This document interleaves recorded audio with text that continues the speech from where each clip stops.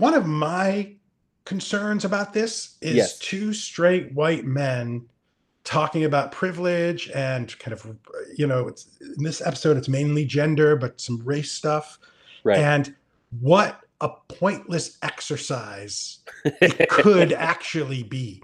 And Yes. even if that's the case, in terms of your and my development, at minimum, Yes. what we have is a conversation between us that other people can hear, and we can receive feedback from people who care enough to give us developmental feedback around this. Yes.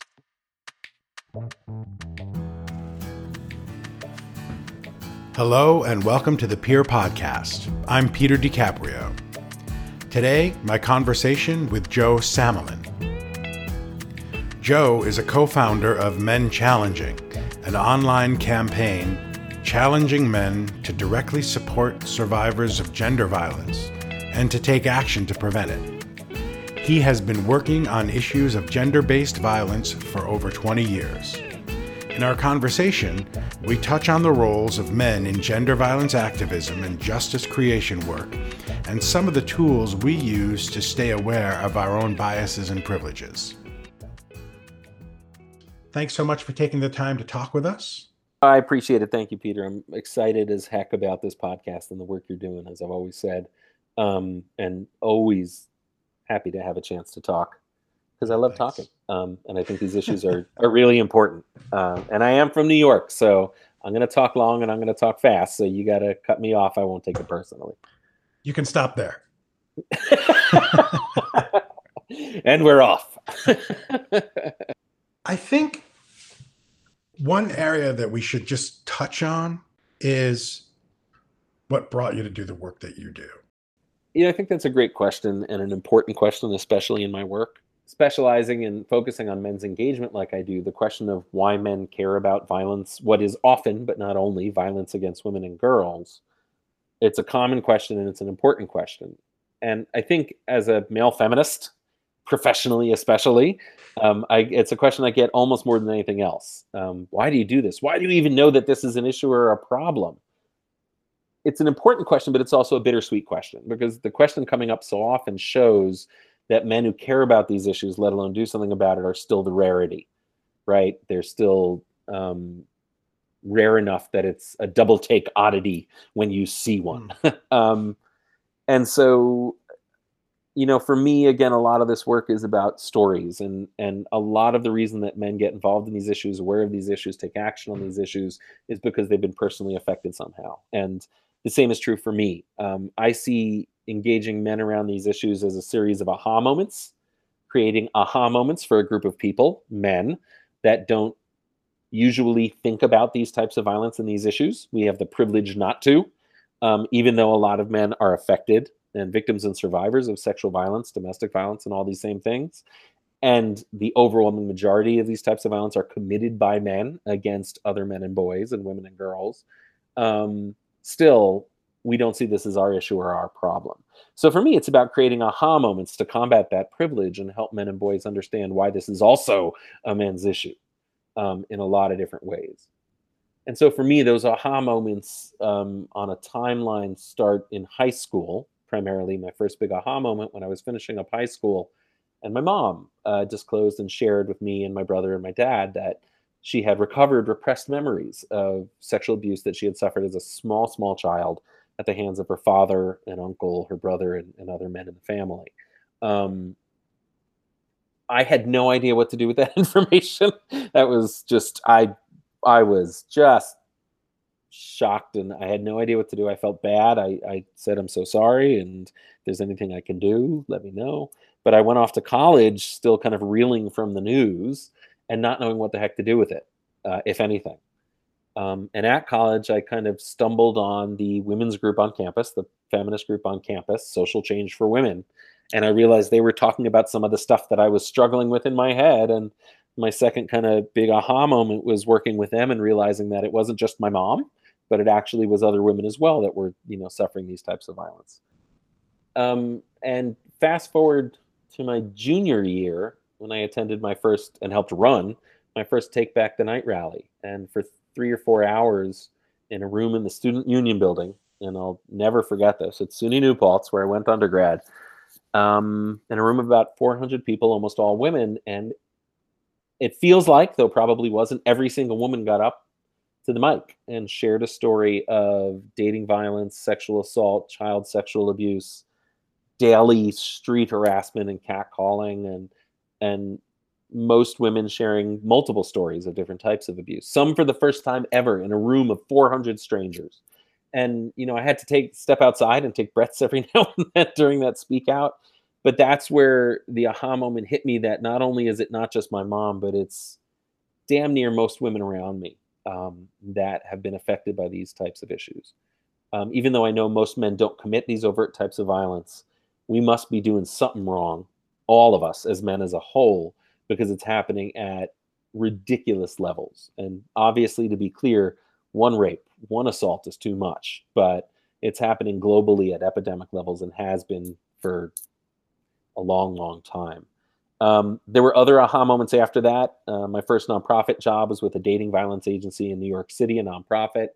And it was one of the first times that I really confronted my whiteness in the work, because I was going into mostly public schools in New York City, middle schools and high schools with predominantly students of color. And I was just giving lip service to, oh, and it happens regardless of race, doesn't matter, but not really at all any kind of analysis for myself, let alone in a room full of a variety of different folks in terms of race, etc. I really wasn't being honest or true to that, and had a lot of work to do. So that was an aha moment for me to really kick my own butt around race and whiteness and my whiteness, the lens that gives me to the world and to the work, etc. There have been numerous other aha moments I could talk about all day long, but I think that, and one important point I really want to make when I talk about these aha moments is that a group of people needing these aha moments to help them see the world as it is and to hopefully be inspired to make change. It's the very definition and epitome of privilege, right? That's exactly what male privilege, white privilege, straight privilege, etc. is. It's the fact that not only do I not have to care about or see these issues if I don't want to, I don't see them. They are invisible to me unless I force myself or am forced to. And so when I work with men to create these moments, communities to create these moments where men can have that level of awareness they can't come back from, right? Hashtag Me Too and Weinstein was a great example of a lot of men and people in general, but especially men. It was, oh, well, maybe this does happen as much as women are saying it does, right? Maybe it is as rampant a problem as we thought. But we really need to force ourselves and lovingly hold ourselves and each other's feet to the fire, and remember that these aha moments, as great and powerful as they are, and we should celebrate when we have a deeper understanding of ourselves and these issues, these problems. It really is the whole problem in a nutshell, that we have to create them in the first place. And it's kind of a strange dual reality that I hold on to, but it's an important piece to remember as men and boys, do pick up the mantle more and more to stand with women around these issues.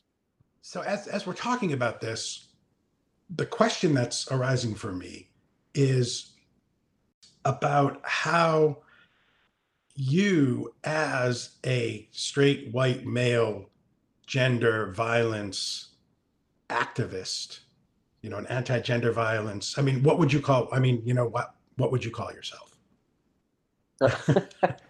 Joe, first and foremost. I think, gender violence prevention specialist and anti-violence organizer is fine. Whatever. I'll review the recording later and come up with the acronym. Okay. But so the question is, and you and I have talked about this before.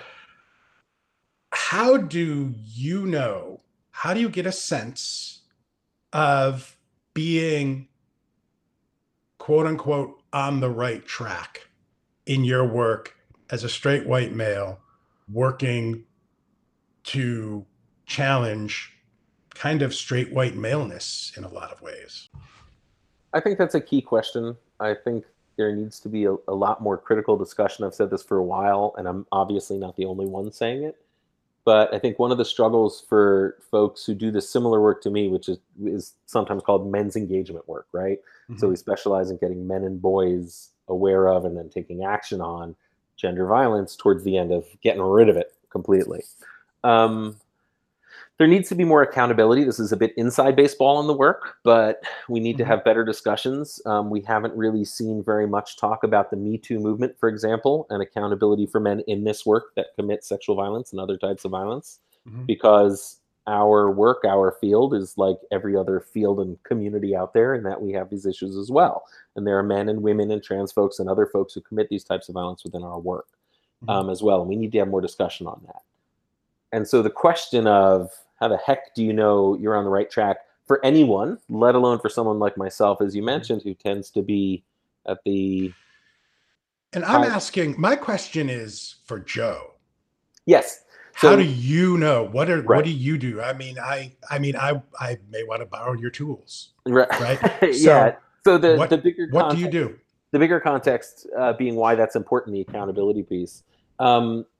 What I do, the first thing I do, and this comes partially from, I think, good practices learned over time and stuff I've learned from mentors in the work and colleagues, and partially from the stages of kind of guilt and self-loathing that most people with different types of privilege go through at certain points and struggle with in doing this kind of work and being a more aware, full, nice human being, is anytime I'm absolutely sure I'm on the right track, I question that, right? Every time I think, ooh, I've made it, I've plateaued, I get this part of this work now, or I get this piece of privilege now, or I get how to talk about race and white supremacy and how it ties into gender violence, I immediately check myself. Now, depending on what side of the bed I got out on this morning, I got up on this morning, it might be more coming from kind of doubting myself and self-confidence issues and self-esteem issues and depression and anxiety and other things that play a factor in my life. But more and more, as I work on myself, both personally and professionally, it's really coming from a place of checking myself because of the way privilege works, because of the way these systems of oppression work. I really do need to check myself. And I think it really is the times at which the more sure you are that you've got it, that you've made it, that you're there now, that you're doing something perfectly, are the times when I think you're really more likely to do more harm than good, potentially, both for yourself and for others. And so I think that understanding and my framing of it that way, and that one tool that I have is to really check yourself, especially at the times when you're more sure than not, has led to my framing of this work. And my role in this work, working with men and boys, is how can I help men and boys do a bit better? How can we all just do a half a step better at issue X or issue Y, right? So the goal is not, to have every man or boy be a social justice feminist warrior out there, although yay, if that were to happen, but it's to really check ourselves. And then you have to build that support network, right? So it can't just be you yourself. I'm lucky and blessed to have people in my life personally, professionally, folks of color, trans folks, queer folks, younger folks, older folks, and a variety of folks who, again, personally and professionally, will hold my ass accountable when I'm showing my ass on an issue. Can you give me an example of when you received that kind of feedback? Sure. I have a lot of examples to choose from, some which I've handled more gracefully than others. But I think, so one in a professional setting, I was co-facilitating a 3-day training, I think it was, on helping communities engage men and boys in healthier masculinity and violence prevention. And we were talking about homophobia as one of the tools of policing masculinity. And I think we were talking about the word gay, and folks were saying, but some people use it just to mean stupid, or that kind of thing. And we were talking that out. And I think at one point I said, what would it mean if we used a different word? Like, what if you used, just said stupid when you mean stupid, or if you said it's lame, or this, that, the other. And we took a break soon after that, and one participant, a woman, came up to me and said, especially in her role as the disability rights coordinator for her campus, said, hey, why don't we not use the word lame for that? And she explained to me a bit over the break about why not. And I kind of knew that, but hadn't really put it together. So I thanked her for that, and I asked for her permission to go ahead and share with the group when we reconvened, what she had shared with me, and just kind of own that as a moment of accountability. And she said, that's fine. And I did. And I think that's one of the ways, like you were talking about, how do you know if you're on the quote unquote right track or not? If there is only one right track, there's probably more than one. But one way to know that is when you're able to start kind of modeling that accountability. And one tool is catching yourself, right? Get better at catching yourself. So when people give you feedback, make a mental note of it or an actual note of it. People of color keep telling me not to maybe use this phrasing, then maybe I should start to think about that, do my own homework on why or why not to use certain phrasing or to see things a certain way. And then really learn from that and be able to start to catch yourself with it. And that's why this is a lifelong journey and not like a place like you finally plateau and get it or stop at, because there's always going to be more that you can work on and be better at. Always do a half a step better than the day before. Could you walk us through what it looks and feels like? What happens when you check yourself? What happens when I check myself? Yeah, like what how that do looks you like? say, I check myself. So what is that? What's that process? What can it look like for you? Yeah, I mean, it's important because the more we understand how different people do that, like you said, the more tools we have ourselves, hopefully, and the more connections we can make to other people struggling with this stuff.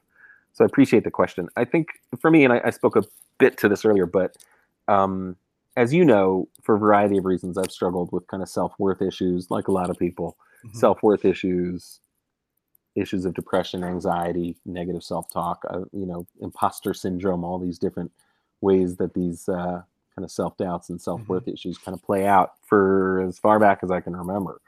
And I say that to give a bit of context to what the checking myself process looks like, because even though I've done a lot of work on myself and have great, loving, supportive people around me, and therapy and medication help immensely, for me at least, a lot of my checking myself tends to come in the form of and from a place of still being relatively convinced that what I'm doing is wrong, it's more harmful than good, it's not valuable, and I'm a straight white dude who's just resting on his privileged laurels, and I'm fucking up left, right, and center, and I should just give everything I own to someone else, a queer indigenous person of color who's an immigrant, and just let them do work that's not harmful and just go, not do this work anymore. And so that is where my head goes a lot of times. And so therefore it becomes easy to be constantly questioning myself and whatnot. And so what I've worked very hard recently on doing is trying to parse out when I'm actually needing to check myself in a good, healthy accountability kind of growing way, and when it's just coming from me kicking my own ass and just being down on myself. And it's rarely one or the other. But I think for me, it's about just moving it more towards the side of being more objective, being more confident in myself and my good intentions, if not my good impact and, actually moving forward with something. And so I see kind of the what triggers a question, how I'm doing, usually is going to be internal and external to some degree. So a lot of it, unfortunately, comes with stuff I've struggled with, and I've tried to turn that into a bit of a positive in that I'm constantly checking myself, but not in a way that is negative or detrimental or gets in my way of becoming better and doing better. But it's also external. How are being open and really looking and listening to how people are responding to what I'm doing. And that is hard to do. And I think it goes back a lot to intent and impact. Well, I'm doing something that's so great and I'm being great and I'm doing the right thing and I'm being brave and talking about all this stuff and trying to make a difference. And what do you mean I said something bad or evil or harmful or wrong, right? Like, how dare you? Nobody wants to think that. So for me, it also then plays into the negative self-narrative. Like, oh, of course I said something that was phrased in a way that's racist or sexist or et cetera, harmful in other ways. And so I think balancing out the internal check with the external cues, right? And then it really is about picking up and moving forward and, taking time to be compassionate and giving yourself space to like, hey, you were raised in a system and part of a system that wants you to fail at this, that wants you to commit harm and just enjoy your benefits and privileges at the expense of others. and not say boo about it. And so I try and hold that as part of my self-compassion. That's part of my narrative, is really like, no, that's what the system wants. That's what everything wants. So love yourself, don't hate yourself, and keep doing the work.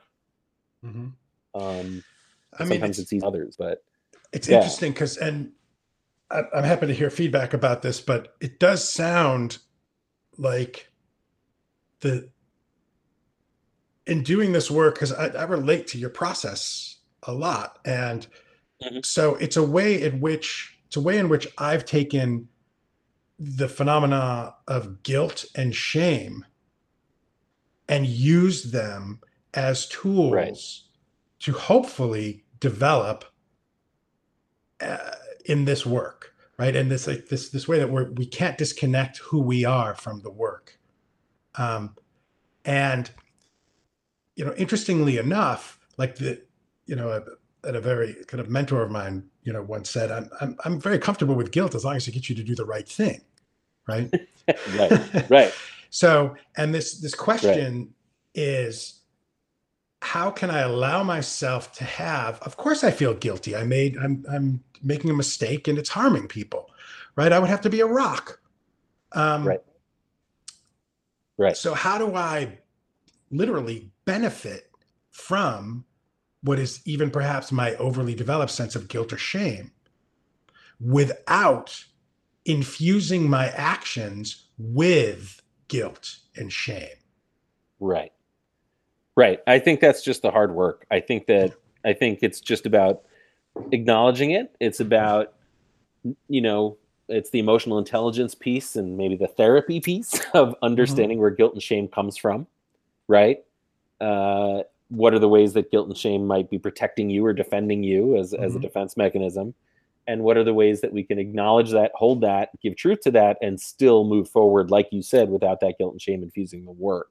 And I think that's just the hard work. I think part of that in terms of gender and masculinity is us as men and boys just becoming better at even understanding that we have feelings and, acknowledging them and owning them and feeling them and giving space for them, and then doing the same for men and boys in our life, other men and boys.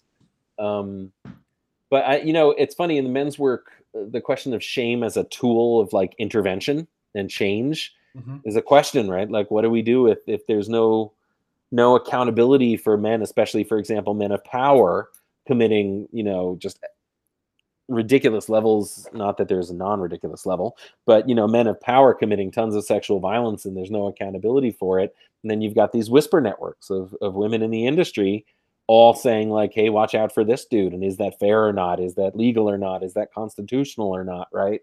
The question of shaming as a tool is a big and important one. And I'm of 10 different minds of it myself. But I think both internally and externally that guilt and shame are realities, if nothing else, and important pieces potentially of both personal growth and potentially systemic shame.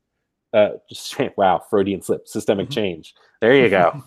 Now I'm ashamed. But yeah, I think it's an important thing that we need to kind of dive in more on. I think part of it too, to get back to it, we have this, and it's great, this global explosion I mentioned before in more men and boys and people in general than ever before, aware of issues of gender violence and gender roles and norms and all these different pieces of the work I do. And that's a great thing. And with that, we've seen just an explosion also in men and boys wanting to do something, including do this work professionally or take action, etc. The problem is that we haven't been critical enough and accountable enough in allowing all these more men and boys into this work. And we're replicating a lot of the problems that we're trying to address in the first place. And so I think taking the time to be more aware, be more critical, think about guilt, think about shame. To some extent, I think if you're a person with more privilege than not, and you're doing this work well, we say it's uncomfortable, right? You have to be okay being uncomfortable because we're shaking stuff up. Part of that is dealing with guilt and shame, because if you start to examine yourself as a white person in terms of race or a man in terms of gender, if you were born and raised in this world at this time and you're not finding something that you did that was questionable or in some way, then I would argue that potentially you're not looking deep enough or something's a little off. And so how can guilt and shame not come up in that? And preparing men, especially in my work, to be able to deal with that is hugely important in this work, to get guys ready to look differently at stuff they've done, at stuff they're doing now, and stuff they're going to do tomorrow, and really like help them understand the feelings they're feeling and what they can do with those, and how we can support each other as men, how we can not put the burden on helping us feel better about it on women in our lives, etc., is a huge part of it. You know, when I mess up in terms of race, my gut instinct is to go to the like 5 people of color in my life who are really, really love me and care for me, and get them to tell me it wasn't that bad and it's not a big deal, etc. And even if they think that, I try and resist that urge and temptation for the obvious reasons that it's going to be an impediment to me continuing to do the work. It'll be an obstacle to me learning from it, feeling the pain that I have, feeling the pain that I've caused, owning it, and using it to do better.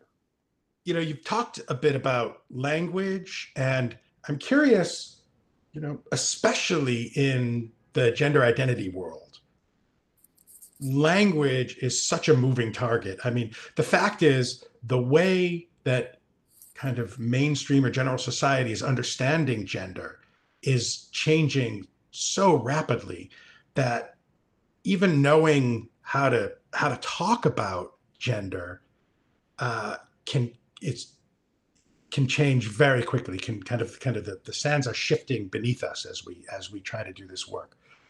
How do you navigate that phenomenon? How do you do this work in that context? Well, you navigate it carefully and intentionally, first off. But I feel a few different things on that. One, I don't know that the sands are shifting that much more or quicker than in the rest of society in regards to language. But I think because gender is gender, and it's such a foundational piece of who we are and cultures, etc., that it can be a little bit maybe scarier to some folks. Change is always a little bit scary and intense. But I mean, there have been cultures and languages that have words for transgender folk, non-gender conforming folks, and the whole spectrum and range of different gender expressions and identities for hundreds and thousands of years. So it's not as frightening and sand shifting a feeling for a lot of folks around the world. And that's not to minimize the size of the change that's happening right now. I think on an individual level, you just be as careful and intentional as possible. At least that's what I try to do. Helping people, allowing people to self-identify, and giving folks the space to self-identify, especially in terms of what they call themselves, I think is just common human freaking decency. On one level, we do it all the time with musicians or anyone else. When you get married, very often people change their names, and that's okay. But, you know, when it comes to gender specifically, I think a lot of people are holding on to. They're afraid of the size of the changes around gender and gender identity, and that can be, and sexual orientation, et cetera, and that can be frightening and overwhelming. So you might want to hold on to it a bit stronger. But, you know, we see the same thing, for example, as a parallel. Do we refer to people who've experienced sexual assault or domestic violence as survivors or victims, right? That's another place where language plays an important role. And it really comes down to, again, I use that as a parallel to highlight the importance of creating space for self-expression, self-identifying. You know, if you don't want to be considered a victim, but a survivor, that's what I'll use. When I talk, I always say survivor and victim interchangeably and usually together, right? If I don't know someone's gender, I used to, you know, say they. Now I just use they for everybody because I don't want to assume anyone's gender, right? In the past, it was only if I was, you know, talking with people that do that kind of work on those issues, et cetera. But as I step back, and it's not that hard to shift. A lot of people in my life make the grammar argument, and that's when I like, on a personal level, getting into the fun of like why it's okay to use they, and even grammatically it's correct more often than not, etc. But yeah, I think language can both be extremely important on one side, and also we don't want to. It can be a little too important at times, and I think if you just go back to how can I be a decent human being with some basic respect, then that's going to be the best way. Which doesn't mean, I do just want to make this one point, doesn't mean you won't mess up. because language is a living thing like every other part of our culture. You're going to mess up. I mess up all the time. And there are consequences to that. And like everything else, you do your best to learn from it, take responsibility, apologize if needed, and move on and do better next time.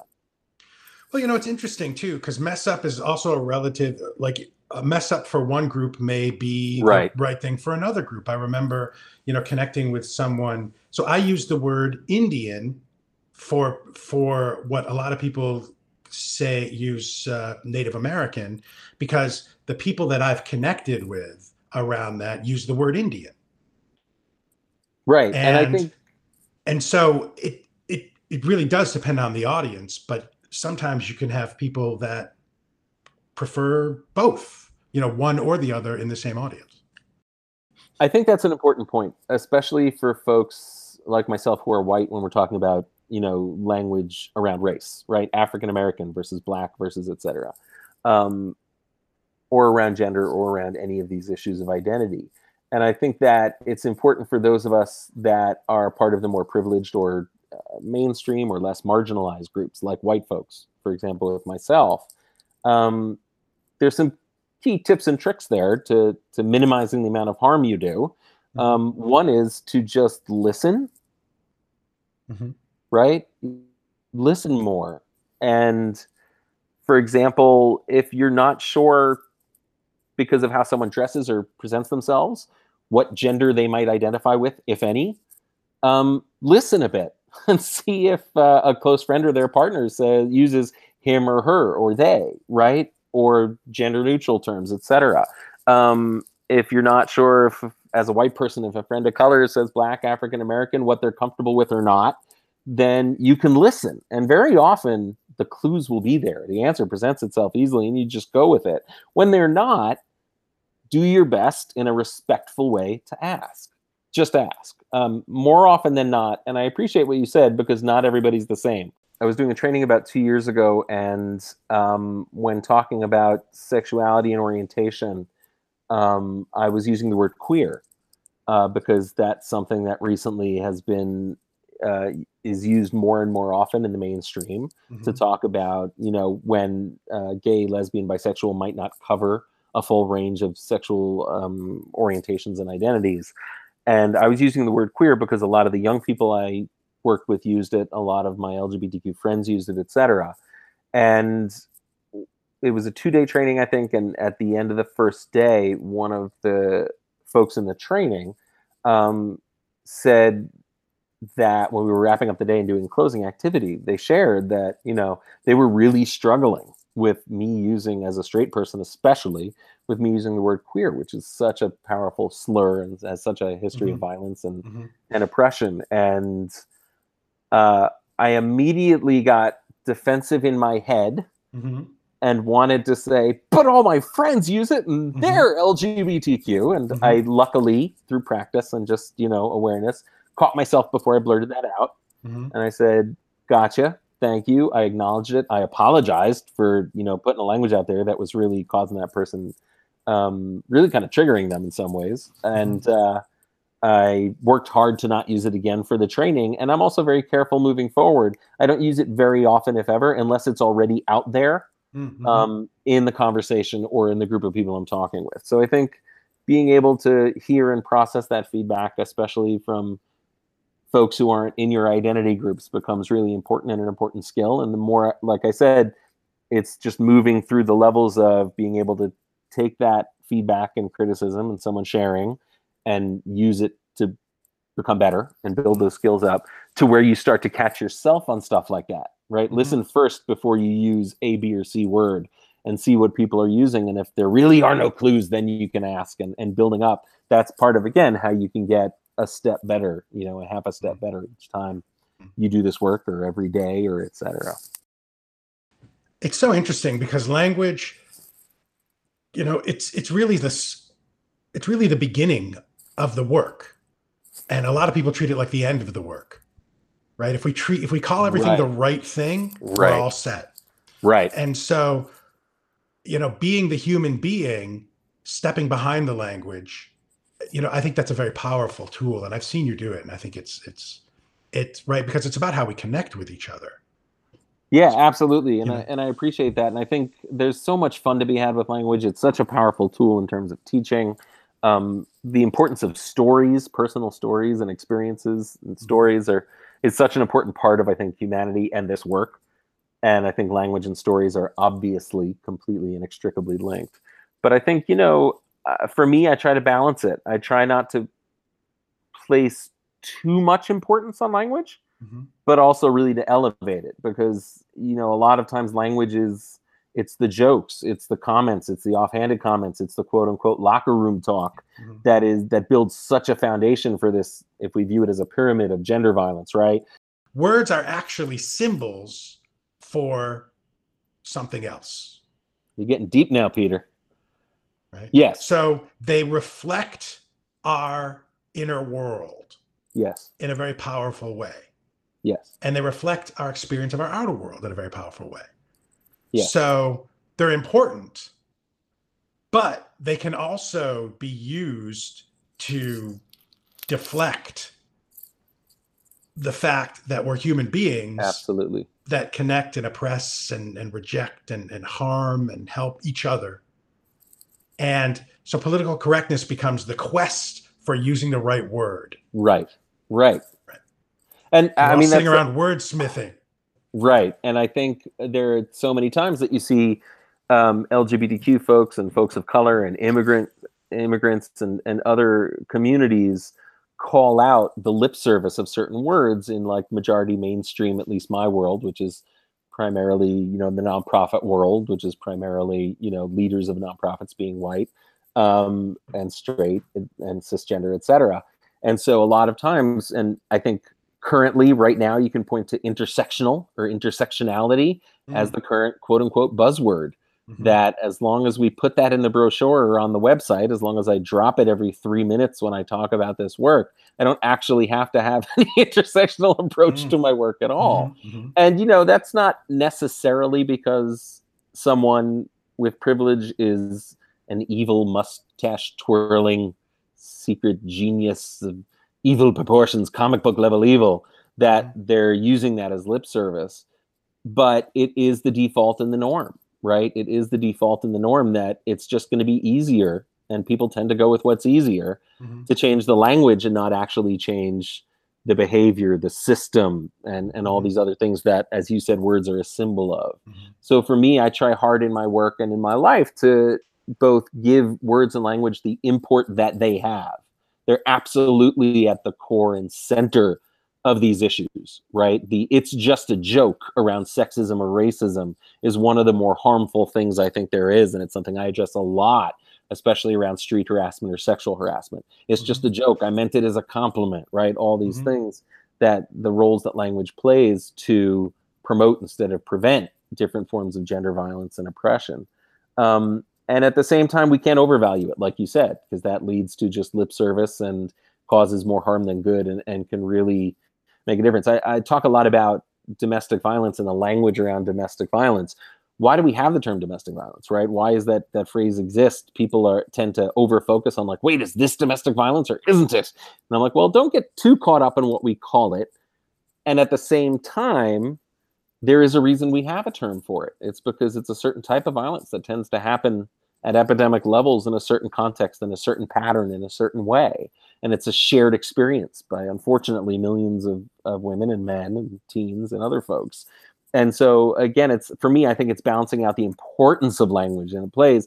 And like technology and other things, I think language is a double-edged sword. It's a tool that's neutral in and of itself. It's how we use it, right?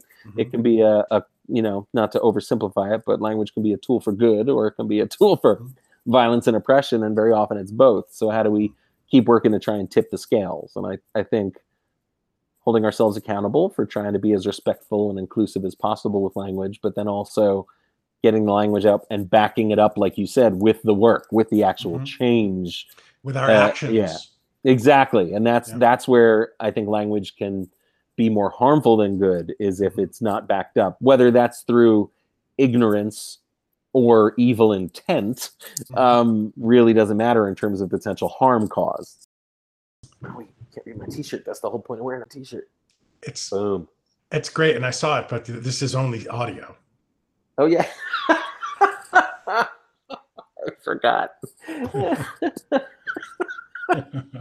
Oh, my God. Could you enlighten our audience as to what your t-shirt says? Yes, absolutely. Thank you for asking, Peter. My t-shirt says MenChallenging, which is a campaign that I started after 20 plus years doing work, helping communities engage men and boys in ending gender violence and preventing gender violence. I started a campaign of my own to do more of the same called MenChallenging. And for this really incredible, and I'm so excited to be here, audio podcast, I decided to wear that t-shirt for everybody. That had an impact on me. Well, mission accomplished. Thank you. And it's actually a hashtag MenChallenging, so. Yes, we weren't sure in the beginning if it was going to be a hashtag for a campaign or if it was going to be a nonprofit or if it was going to be a campaign, etc. It's now kind of a combination of all of those, but we do have a website and a couple of fundraising campaigns going on right now. So you can find it at menchallenging.org, all one word. What's the mission of MenChallenging? The goal of MenChallenging is to take advantage in a good, happy way of the fact that globally and in the US, there are more men and boys and people in general than ever before that are learning about and thinking critically about and aware of these ideas of gender roles and gender norms and what different societies and cultures say it means to be a man or to act like a lady or a woman or all these different gender pieces. And then to give men and boys especially, but it's for everybody, regardless of gender, to give folks an opportunity to learn more, but also to do something concrete. So our goal is to create simple, easy actions that men, boys, and everyone else can take to both support survivors of gender-based violence, be that domestic violence, sexual violence, etc., and also to prevent it. So taking actions to prevent this violence from happening in the first place in their communities, in their schools, their families, etc., and also to support survivors. So the primary way we do that is through fundraising. We play with a lot of different fun fundraising ideas and ways of raising money, 100% of which goes directly to survivors in more marginalized and more kind of under-resourced communities. So right now we're supporting two great organizations. One is called Forge, and they do work specifically with the transgender community, including working with trans survivors of gender violence. The other organization is DWAVE, D-W-A-V-E, Deaf World Against Violence Everywhere, which does similar work with survivors from the deaf and hard of hearing community. And it's two organizations that do incredible work that, because of the communities they work with, tend to have less access to regular, larger funding streams. And that's where we wanted to kind of focus is those places that work with individuals and communities that have less resources. And we want men to put the money where their mouth is and really step up and address this issue. So that's MenChallenging in a large nutshell. Short answer is men and boys challenging gender violence. Joe, I want to thank you for coming to visit us here on the Peer Podcast. Do you have any closing thoughts for us today? I hope everyone's doing all right during these pandemic-y, quarantine-y times. I hope everyone's doing the best they can and is as safe and healthy as possible.